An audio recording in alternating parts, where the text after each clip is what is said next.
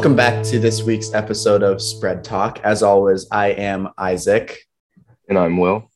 And today we have a bit of a different episode. We are welcoming on Nathaniel Thomas, the voice of college football for Spread Talk. And we're going to talk about the college football playoff, Little Brother University of Cincinnati, and all of the crazy outcomes that could happen after this past week of college football madness. So, Nathaniel, introduce yourself.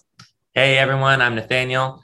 Far from a college football expert, but I'm going to try to give my perspective here. Yeah. A little background. We're all from Central Ohio, so we all have our bias for the Buckeyes, but you guys know that from listening to our show at least a little bit. But Nathaniel and I go way back, and he offers the most sound arguments for college football that I have ever heard. So let's start with the past weekend of college football and how that really shook things up. So what do you want to start with? A lot of things happened. We could start with Alabama losing to Texas A&M. Yeah, let's start that. Yeah, the first ever Nick Saban disciple to beat Nick Saban in a football game. Right. So let's talk about that. So obviously Alabama lost in a close one on a game-winning field goal. Some key takeaways from that. The Alabama defense is not what they have been in the past. This is the first season since 2007 under Nick Saban. They are allowing more than 20 points per game. So really? That's crucial in understanding how we ended up here. However, so that shakes up the college football playoff picture a little bit. Alabama, I'm sure you remember preseason, there were some media pundits saying, well, might as well hand Alabama the trophy already. Ohio State looks bad. Oregon looks bad. Clemson looks bad. It's Bama's year. Well, now we're midway through October and Bama's got a loss. So we're facing 2007 levels of chaos here. And I think it's good to note that Texas A&M is not good. They were ranked, I think, top 10 in the preseason poll, and then lost two games. So they're not good, but they're a bad team. Yeah. So let's chat about it. Do you think Alabama still makes playoffs this year? Me personally, I think yes, and here's why. I think Alabama wins out for the rest of their schedule. Their win over Florida, their very narrow win over Florida now does not look nearly as impressive, given that Florida is now the 20th ranked program in the country, not 7th or whatever they were when they beat Florida.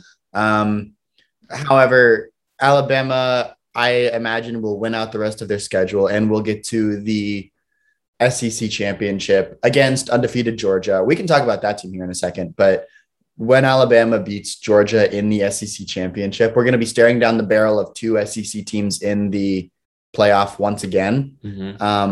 I think the only reasonable outcome where Alabama isn't in the playoff is if they lose a second game, whether it's regular season or in the SEC championship, even if it's a close one to Georgia, because the committee set the precedent that two lost teams are not viable in the playoff.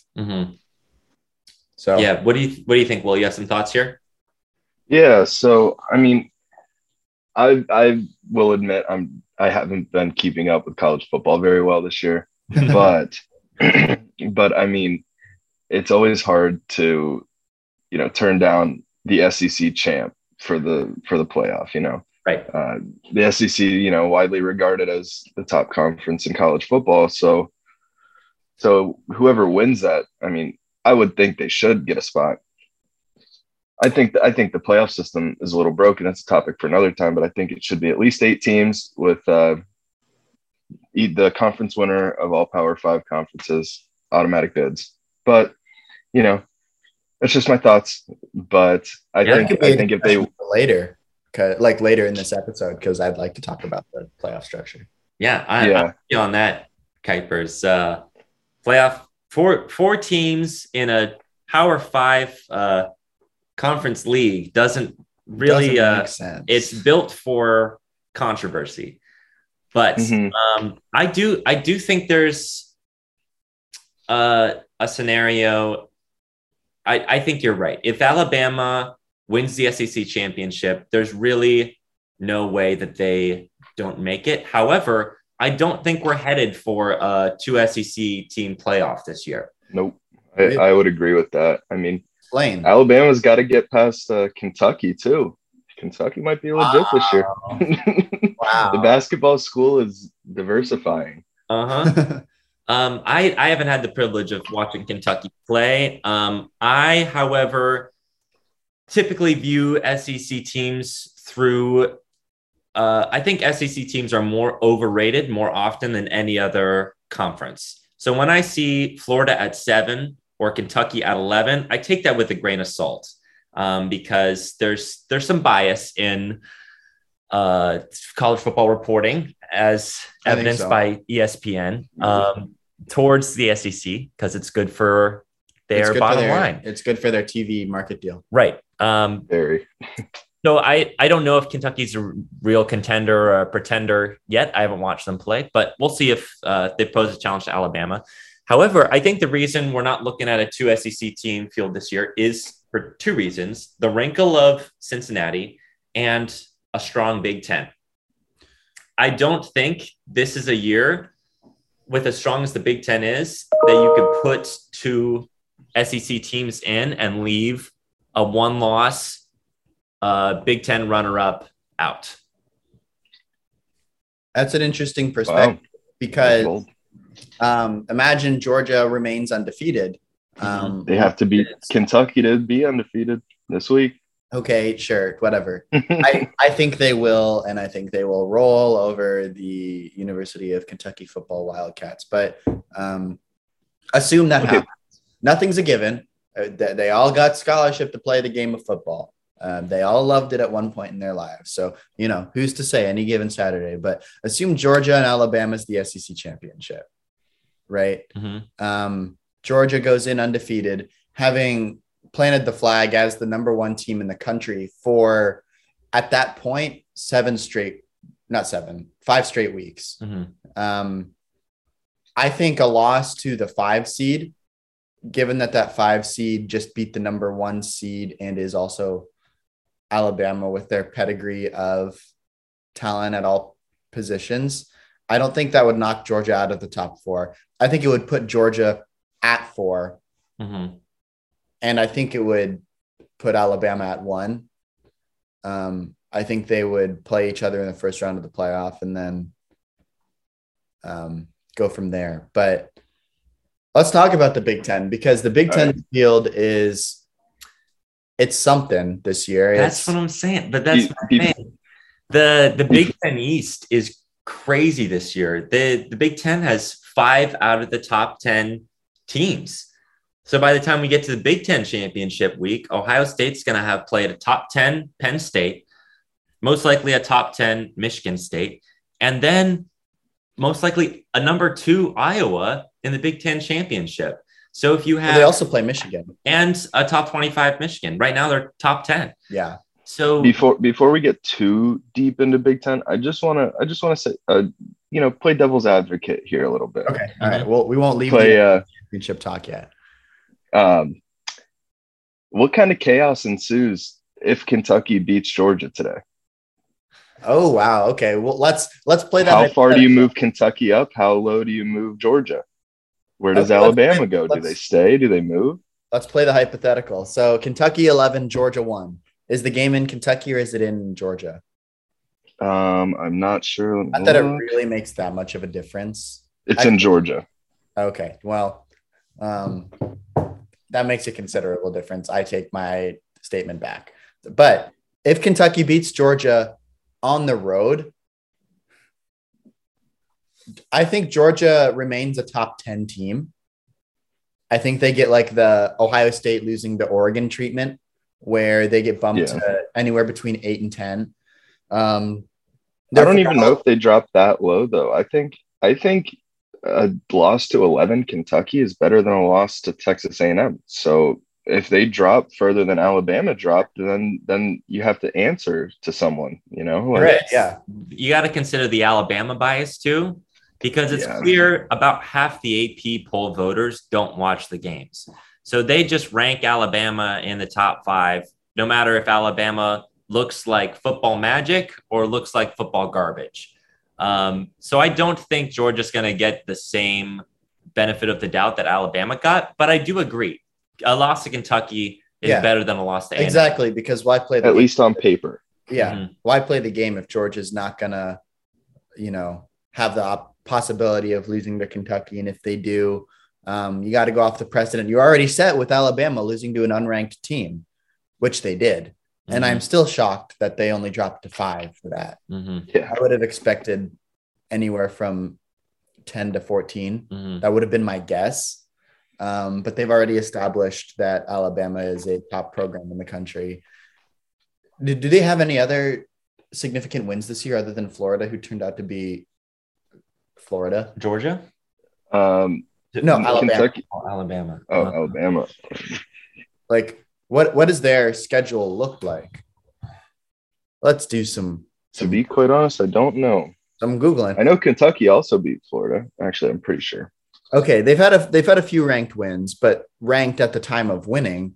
Miami was a bust. Miami practically hasn't won a game this season. Derek King is incredibly hurt, as he is every year. An FCS win, okay, whatever. A close win against Florida. They were 11 at the time, not 7, my bad, but still. A mid-tier SEC team being ranked at 11, they squeak by 2 points. They beat University of Southern something, USM, another FCS. Yeah. They thwall up Ole Miss. An overrated Ole Miss, though. Let's be honest. Yeah. What was Ole Miss doing at 12? What was Ole Miss doing at 12? That's what I'm saying. SEC bias. Yeah. Anyway. And then they lost to TAMU.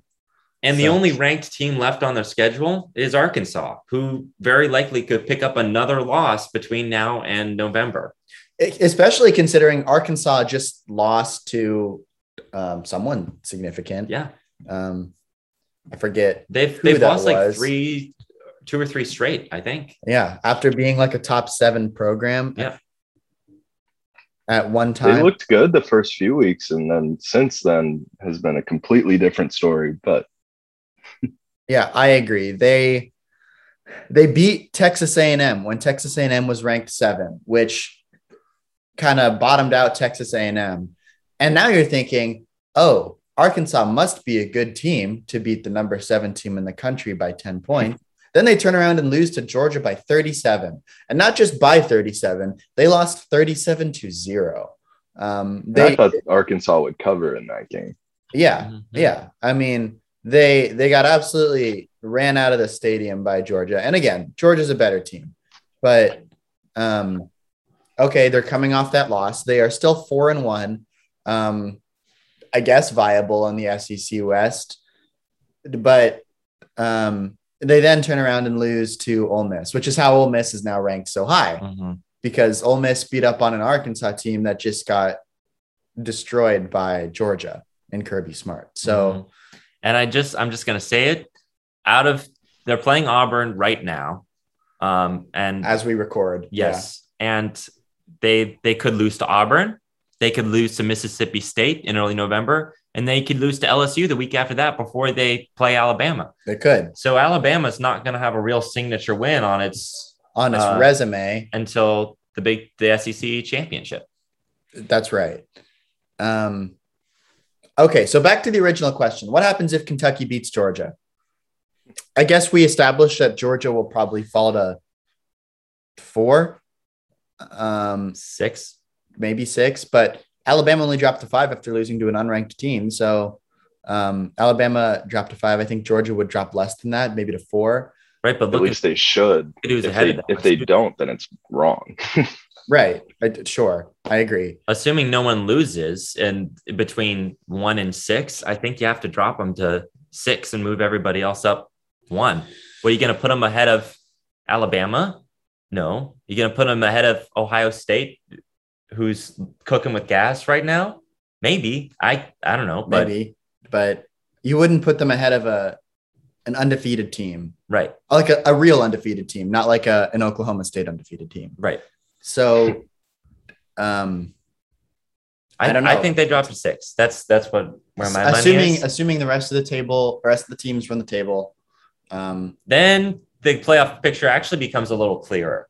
If Georgia picks up a loss before the SEC championship, then they're out of the winner's in, the loser's out, I think. Yeah, absolutely. Because the SEC championship, barring anything crazy, which will really, really mess up the playoff picture, will be Georgia and Alabama. I feel confident in saying that, but it'll be a battle of one-loss teams. And so it is winning, you're in. Yep. Losing, you're out. Yeah. Because the committee will not accept a 2-loss team in the playoff. I don't think so. Not. At least they shouldn't. No. Not in a 4-team structure, at least.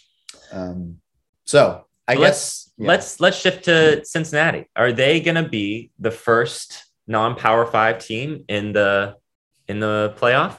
Has there really never been a non-Power 5 team? Yep. UCF came the closest. UCF came close, and Notre Dame was technically not, because that year they joined the ACC to play football. Yeah. They were in a year before that too. Were they? Yeah. Are they officially in the ACC now? No, but they're considered a Power 5 school. They're in the Power 5 echelon. They do play like a Power 5 schedule. Sure. So a team that is not playing a Power 5 schedule making the playoff is the discussion right now. Yeah. Now, so here's the real question. Obviously, I think if Cincinnati picks up a loss, they're out. They have, yeah. I mean, obviously, Cincinnati's not going to squeak in as a 1-loss non-Power 5. I don't think the committee's established a precedent where that will ever be viable in a 4-team playoff. They've demonstrated as much with UCF. So if they lose to any of the ensuing teams on their schedule, which they have kind of a weak schedule. We're looking at it. We're looking at it right now. We'll go through the names: UCF, Navy, Tulane, Tulsa, USF, SMU, which is technically ranked right now at 23, but any rankings between 20 and 25 in my psyche are an unranked team because they are a coin flip away from being unranked. Mm-hmm. And then Eastern Carolina. And then the American League Championship. So that'll be against Houston. Probably.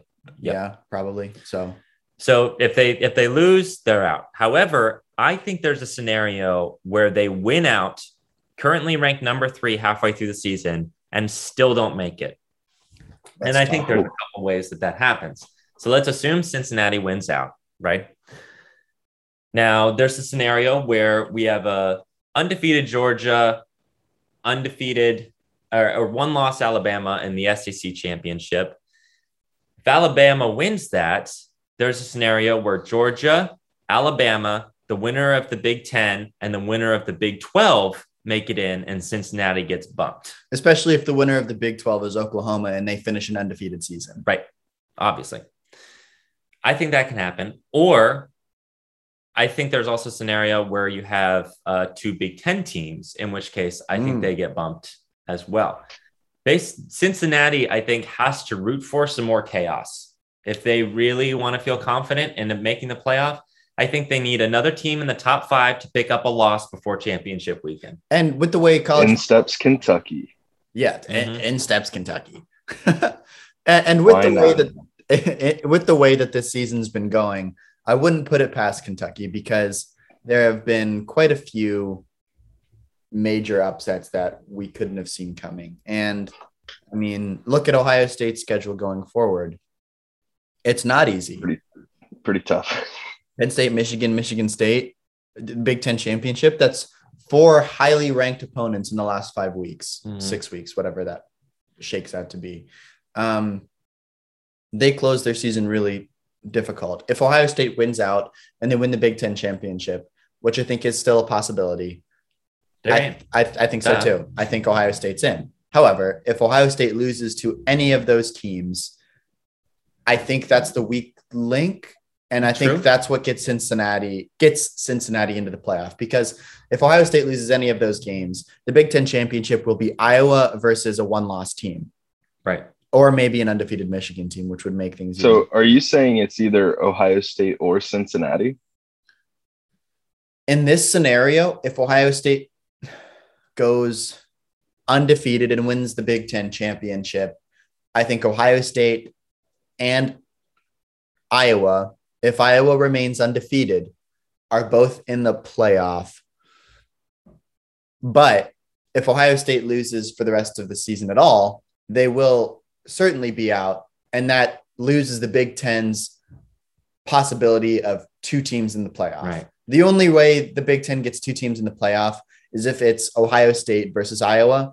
I would say Iowa versus Penn State, but Iowa just beat Penn State in a head-to-head. So that really breaks down that head-to-head matchup. Right. And it wasn't particularly close, especially because Penn State's quarterback is now hurt. So, well, listen to this scenario. I don't see this happening in a committee world, but there's a world, there's a universe where this is a viable option for the playoff.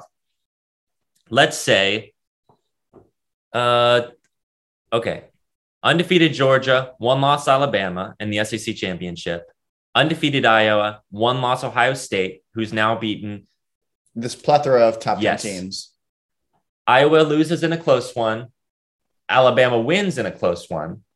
I think there's a world where it's possible you have two SEC teams and two Big Ten teams. Wow.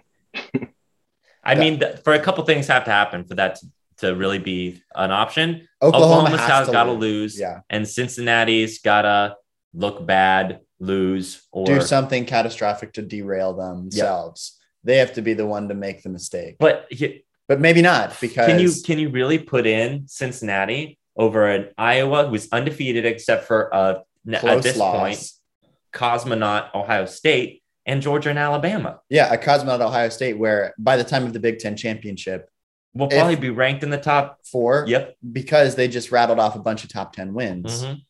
So that's the discussion. This would be a much more viable option if Oklahoma just went and lost to Texas in the Red River rivalry. But Texas is not back. Texas instead Spencer Rattler had to get benched, and the backup just had to come in and be a Heisman candidate. That's poetic, because I really don't like Spencer Rattler. There was a soundbite on this show from probably 3 months ago when we were doing NFL draft preview, and I was like, well, the draft starts at pick number 2 because the first team in the draft will take Spencer Rattler. And you were like, I don't think that will happen. I don't like him, and he hasn't looked amazing. And I was like, nah, he'll be fine. And he is going to be benched, according to the student newspaper of Oklahoma. Oh, is that for sure? Well, no, but Caleb Williams was taking first team reps during practice.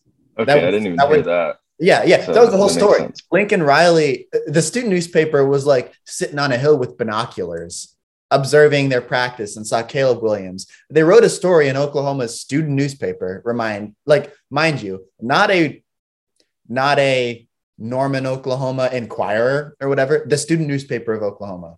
They said, this man is getting first team reps. And the fact that small publication caused Lincoln Riley to shut down media availability for the next week. This story broke on Tuesday. I didn't even hear that. Wow. Yeah, I think that would suggest that Caleb Williams is the starter. And anyways, this is a whole soapbox on how I was very wrong about Spencer Rattler. He's looked bad. And I was pretty right. You were pretty right.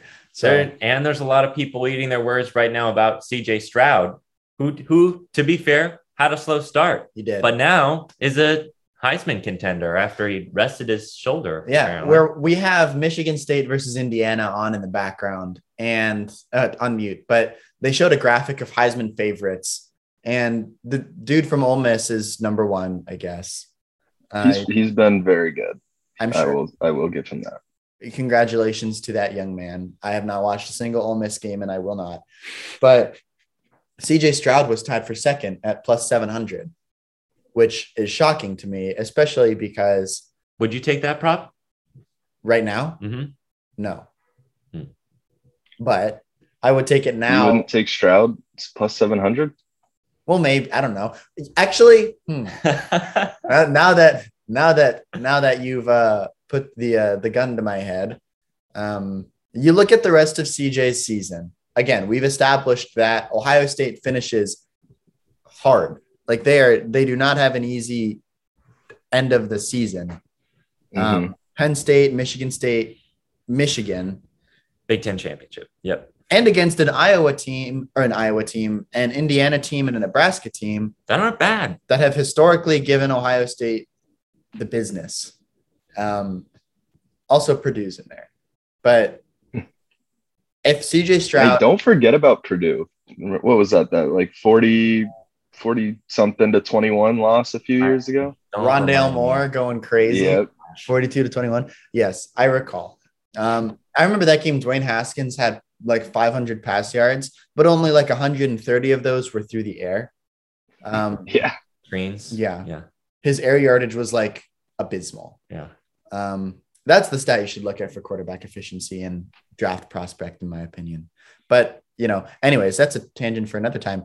If Ohio State wins out with their schedule, Penn State, Michigan, Iowa, I think you've got to consider CJ Stroud for Heisman contention. Yes, he lost to Oregon, but that Oregon team was ranked 12th. Again, a good team. He was hurt. Sure. But the committee has not... The Heisman committee? Or the Heisman committee has never... Is it a committee? Yeah, it's a voter. Yeah. Okay, yeah. Academy or whatever. The Heisman Academy has never considered overall losses in a career towards your Heisman vote. Heisman winners have lost games during the regular season. That has happened before many times. So I don't think the loss to Oregon will be a blemish, especially because CJ Stroud in this scenario will have beaten 4 top 10 teams in 7 weeks. So I think that's worth consideration. And to answer your question about taking Stroud plus 700, maybe I do. I think I do. I think so too. Those. I think the value's a big payout, and that's it's a value play. Entirely unlikely. It's a value play. Yeah, I've talked myself into it. There you go. So I will say though, Corral from Ole Miss? If he keeps playing the way he is, though, I'm sure he'll be close. I'm sure he's wonderful. Again, I have not watched an Ole Miss game, and I will not. I think I saw a stat that he was one of like 2 quarterbacks yet to throw a pick, and he's got like almost 30 touchdowns. Oh, so I could be completely wrong in that, but I'm pretty sure that's what I saw. I think I saw a statistic that so Stroud. Go ahead and bring that up. Oh, sorry. I've got ESPN college football up on my computer as we talk to make sure I'm hitting on all the points. And Auburn is giving Arkansas some struggles. 2-score lead. Yeah, Auburn has a 2-score lead on the Razorbacks. So it's almost like Arkansas is not good. I think we can pull the plug on Arkansas. Yeah. I think that also suggests that Texas A&M is not good. They're beating Mizzou, but like, I don't think this is it's Mizzou hot take, but that's why we got to get rid of preseason rankings. I agree. Why play the game right now? Arkansas is in the top 25 based off of a win against Texas A&M, who stinks. That's their only win. They've lost 2 straight games. What are they doing in the top 25? Because A&M was ranked preseason. Yeah, their credibility does come from A&M's preseason ranking. That's the only reason that Arkansas is ranked, because they were previously very much unranked. They beat the number 7 team, and they turned out to be doo-doo. A&M, that is. So, and Arkansas. And Arkansas, both of them.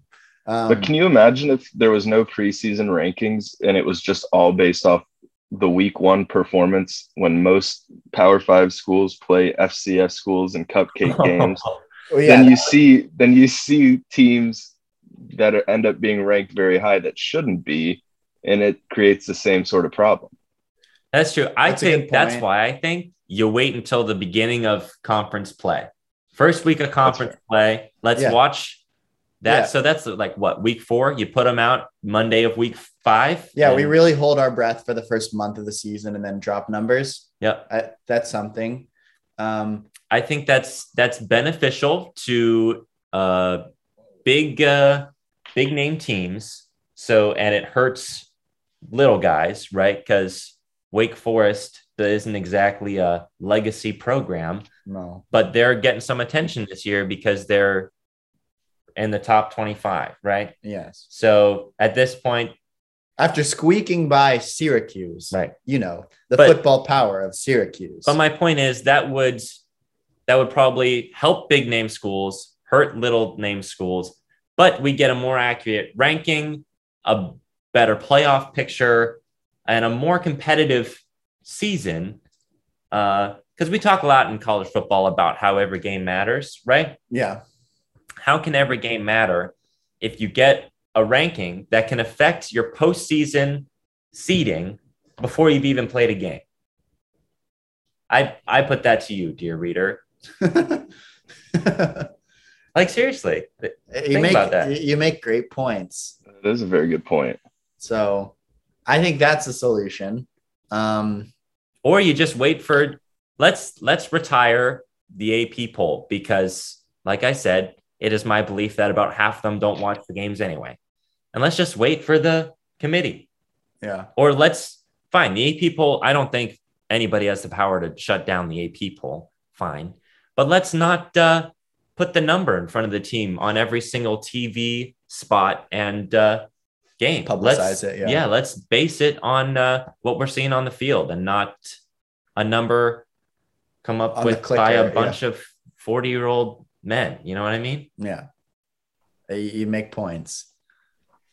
That's crazy. Ooh. That being said, I still believe the playoff structure needs to change. Yeah. All of this could be solved if there's an 18 playoff. At least 18. March Madness, 64 teams. No, but I mean, imagine the chaos with a 16-team playoff. It'd be fun. It'd be awesome. It'd be fun, sure. But I think there has to also be some incentive for getting a top 4 bid. Because, and I understand in a 16-team playoff, you'd have more teams, but you're staring down the barrel of who gets the buys, who doesn't. Do only 12 teams, or do half teams get buys? Do a third of the teams get buys? Do 4 of the teams get buys and there are 6 matchups then going forward? Then that's an odd number. So I think 12 teams is a good number. The top 2 get buys. And then you have, actually, no, that wouldn't shake out either. I don't know, because the playoff structure as it is right now does not reward the number 1 seed other than being in the playoff. And that is valid and that is true. And I get that. In an 8-team playoff, I think you can afford the possibility of buys, but maybe not. I don't know. I think 8-team is the structure that I would vote on, because once you start getting into the anywhere between 9 and 16, the 3 of us have had the consensus that these teams are more than likely only getting their ranking because they made a singular upset, or because they had a win versus an AP pre-team. So I think an 8-team or at this playoff, point, if you're 6-0. Yeah. And so I think an 8-team playoff with the 5 Power 5 conferences, champions, automatic bids makes sense. That gives you 3 at-large bids for teams that lose close in the championship. Cincinnati's, Notre Dame, I guess, teams like that, the only blemish on their record is that they weren't a Power 5 team or that they lost close in a championship. So I think an 8-team playoff would be fun. I think it's not wild to say that the 8 team in the country could win that playoff bracket. I think it would be pretty crazy to say the 16th ranked team could win that playoff bracket, but I think 8's a good size. I understand the point that the 16 or the 12 is probably not going to win it all, but we see top 25 upsets all the time, about 1 a week, right? Yeah. So I mean, think about the upsets in March Madness. Right. Yeah. Right. Well, basketball is a different game than football. Yeah. But also the college athletes, you're still getting money to go to school to play a sport. You're obviously better than most. So, but let's say number 1 Alabama, number 12 Cincinnati, right? Maybe Cincinnati doesn't win it all. Oklahoma State, whatever it might be. Yeah. Right. But wouldn't it be just a lot of fun to watch Alabama get upset by Cincinnati? I think that in and of itself, giving the little guy a chance to pull off a marquee upset, makes worth it expanding the playoff. That's true. I completely agree. Yeah. And the thing that I really dislike about the playoff structure right now is for the top 6 programs in the country, recruits, it demands recruiting so strongly, because if I am a wide receiver in the middle of nowhere and I want to go to school and make money off of my name, image, and likeness, why would I want to go to Ole Miss or Kentucky or Michigan State or even, a team like Oregon when they don't get the national press and the postseason accolades that Alabama, Ohio State, Georgia, and until this year, Clemson got? Because I do think Clemson will probably be back in the conversation next year because of their recruiting class. I think Clemson's going to take a while to get back, if I'm being totally honest with you. Elaborate on that, Kuipers, because I love that idea, but I want to hear your evidence for it. Okay, so I think, in my opinion, obviously this is not the case for everyone. Not everyone thinks this.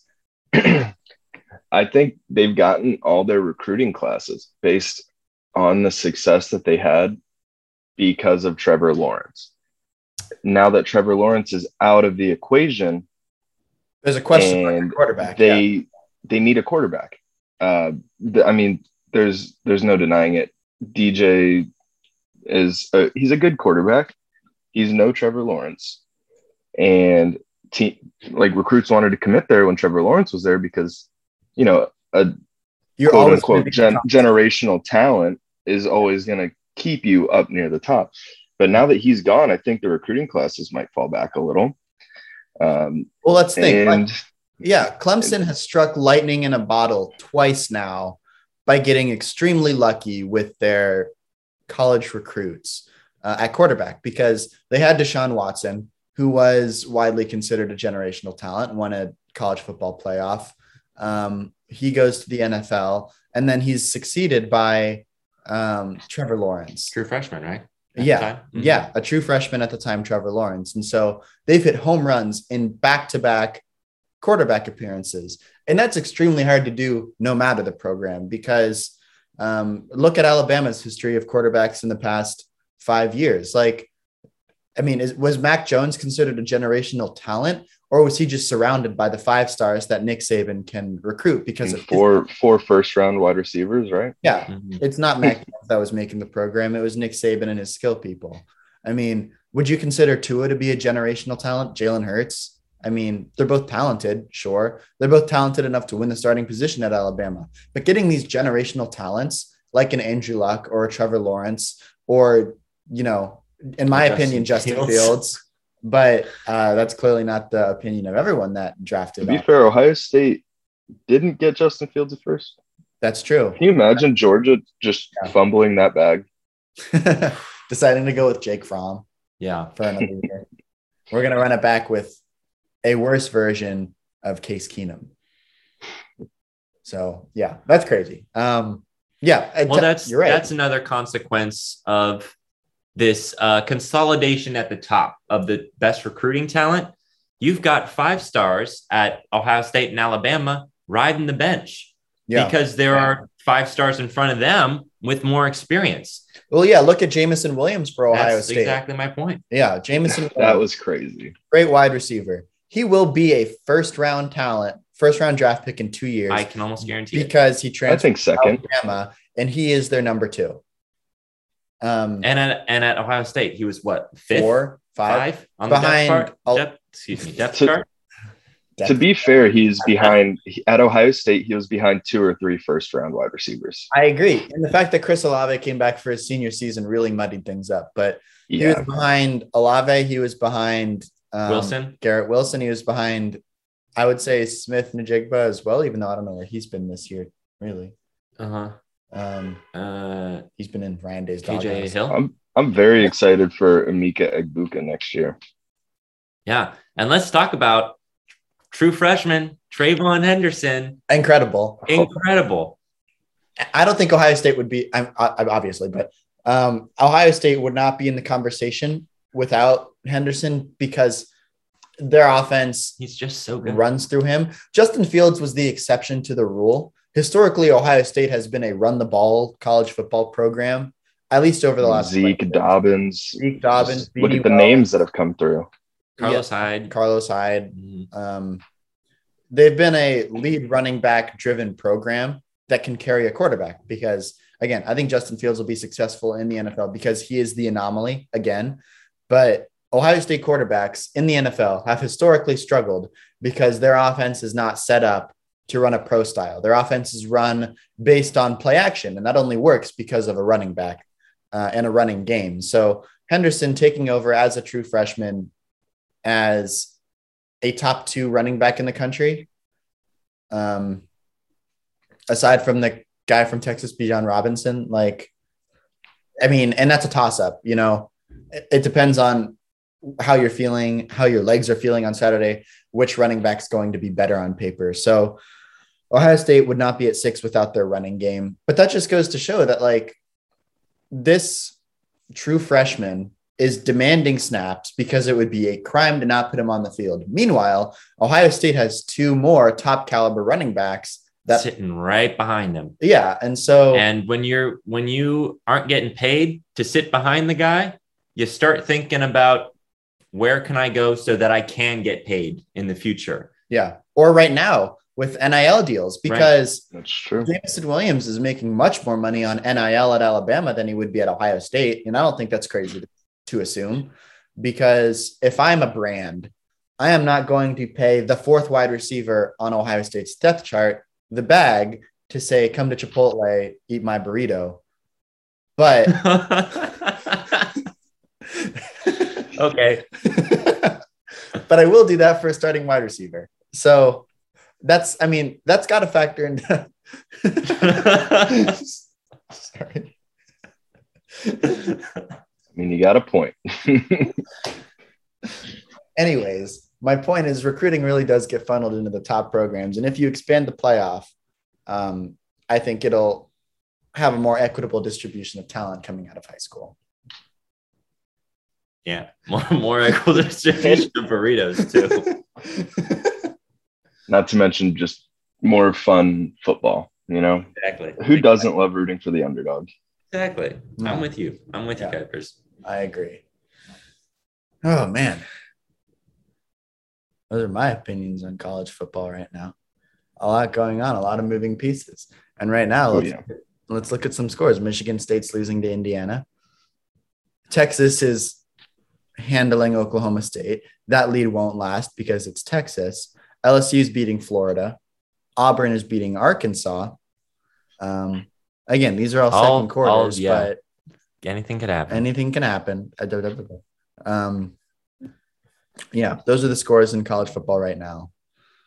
So do with that what you will. And Cincinnati is beating up on UCF, which needs to happen if they want to get in. Mm-hmm. Living in Central Florida, I like that. UCF fans need to tone it down a little bit. Hey, I think they had some righteous anger for how they were treated for 2 or 3 seasons in a row. Yeah. Getting skipped from the playoff when they almost certainly deserved it. But now they're not good. So you're right, Kuipers. Maybe they should take the chip off their shoulder. Yeah. Now they are bad. Ever since McKenzie Milton's leg got turned into a triple joint. Yeah. They've not been the same. Well, doesn't he go to FSU? Florida State. Yeah. Florida State. That's a bad team. That's a terrible team. So yeah. How quickly teams fall from grace. Could be Clemson. It could be. You're right. Because Florida State, my sophomore year of high school, I was in this biology class and there was this marquee matchup of Alabama #1 versus #3 Florida State in week 1 of college football. And everyone was like, this is going to be the year that Alabama gets dethroned. But our bio teacher was like, Florida State is simply bad this year. Look at their recruits. The team that just was in the playoff last year is gone. It graduated over half of their team. there is one returning starter on the defense, something like that. Like they are not the same program. They're way too young. And then they got beat by 30 by Alabama, and they've never been the same. So I can pinpoint the exact moment when Florida State fell from grace, and it was that game. Or was it the Oregon game the year before? Maybe, but in the playoff. You're right. But as far as like their pedigree in the national, got demolished. Yeah. In the national psyche, that's the game it happened. And maybe the Clemson lost to, who was it this year? Did they lose to twice? They've lost twice. Just let me be clear. Was it They lose a lot now. Boston College? No, it was not. Oh, because they narrowly avoided that one. Yes. Right. Well, maybe Clemson Clemson the new FSU? NC State. They lost the season opener to Georgia in like a garbage fire of a game. Yeah. 10-3. And then they lost to NC State, and then have looked thoroughly uninspired in the rest of their play. Mm-hmm. They've beaten Georgia Tech by 14-8, Boston College 19-13, and Syracuse 17-14. So let's look at the rest of their schedule. Pitt, I wouldn't put it past them to lose that game. Mm-hmm. Florida State, Louisville. For some reason, they have Connecticut scheduled. The worst team in football, UConn, Wake Forest. Right. You know, Kansas still exists, right? I looked it up, and Connecticut is the worst team in college football. I looked it up like a week ago because I was curious. Ranked 126th. And then at South Carolina. So they could be a 3-loss Clemson team. Mm-hmm. I don't think that's too far-fetched to believe. Mm-hmm. So anyways, I'm all college football out. I think I've parsed everything I want to say. I emptied the bucket. Me too. Yeah. All right. I mean, we could talk a little NFL. I'll spend 2 seconds on the Browns. They play the Cardinals. Cliff Kingsbury and Chandler Jones both have COVID. Nick Chubb's out. Arizona has the 31st ranked rush defense in the league, and the Browns like to run the ball. I think the Browns will win. That's my one spread pick this week for the Twitter. I think the Browns win and cover. Yeah, I got to agree with that. But I think this game's going to look like a preseason game, if I'm being completely honest. With the injuries and COVID on each side, I think it's going to look more like a preseason game than a matchup of two contenders. Yeah, we'll see. Anyways, Kipes, do you have any fadeaway takes before we let our listeners go off into the ether? Fadeaway takes. I read an article today from Bleacher Report, and it was just about MLB top prospects, the top 100. Sure. I think Tribe is sitting, or Guardians, I should say, sitting pretty with 5 or 6 in the top 100. Oh, good for Not them. higher than 50-something, but quantity over quality. Am I right? In baseball, yes. To be fair, they are also quality. Right. They're top 100. Yeah. So. And I did see a report a couple days ago that the Indians have been stockpiling all these prospects to potentially go out and get a big outfield bat this winter. So I would be interested in that. Get a big what? Outfield bat, Oh. because their outfield offensive production has been bad. Oh. They tried to Very solve that bad. issue with Eddie Rosario, and then they traded him at the deadline. Not saying and then he became good.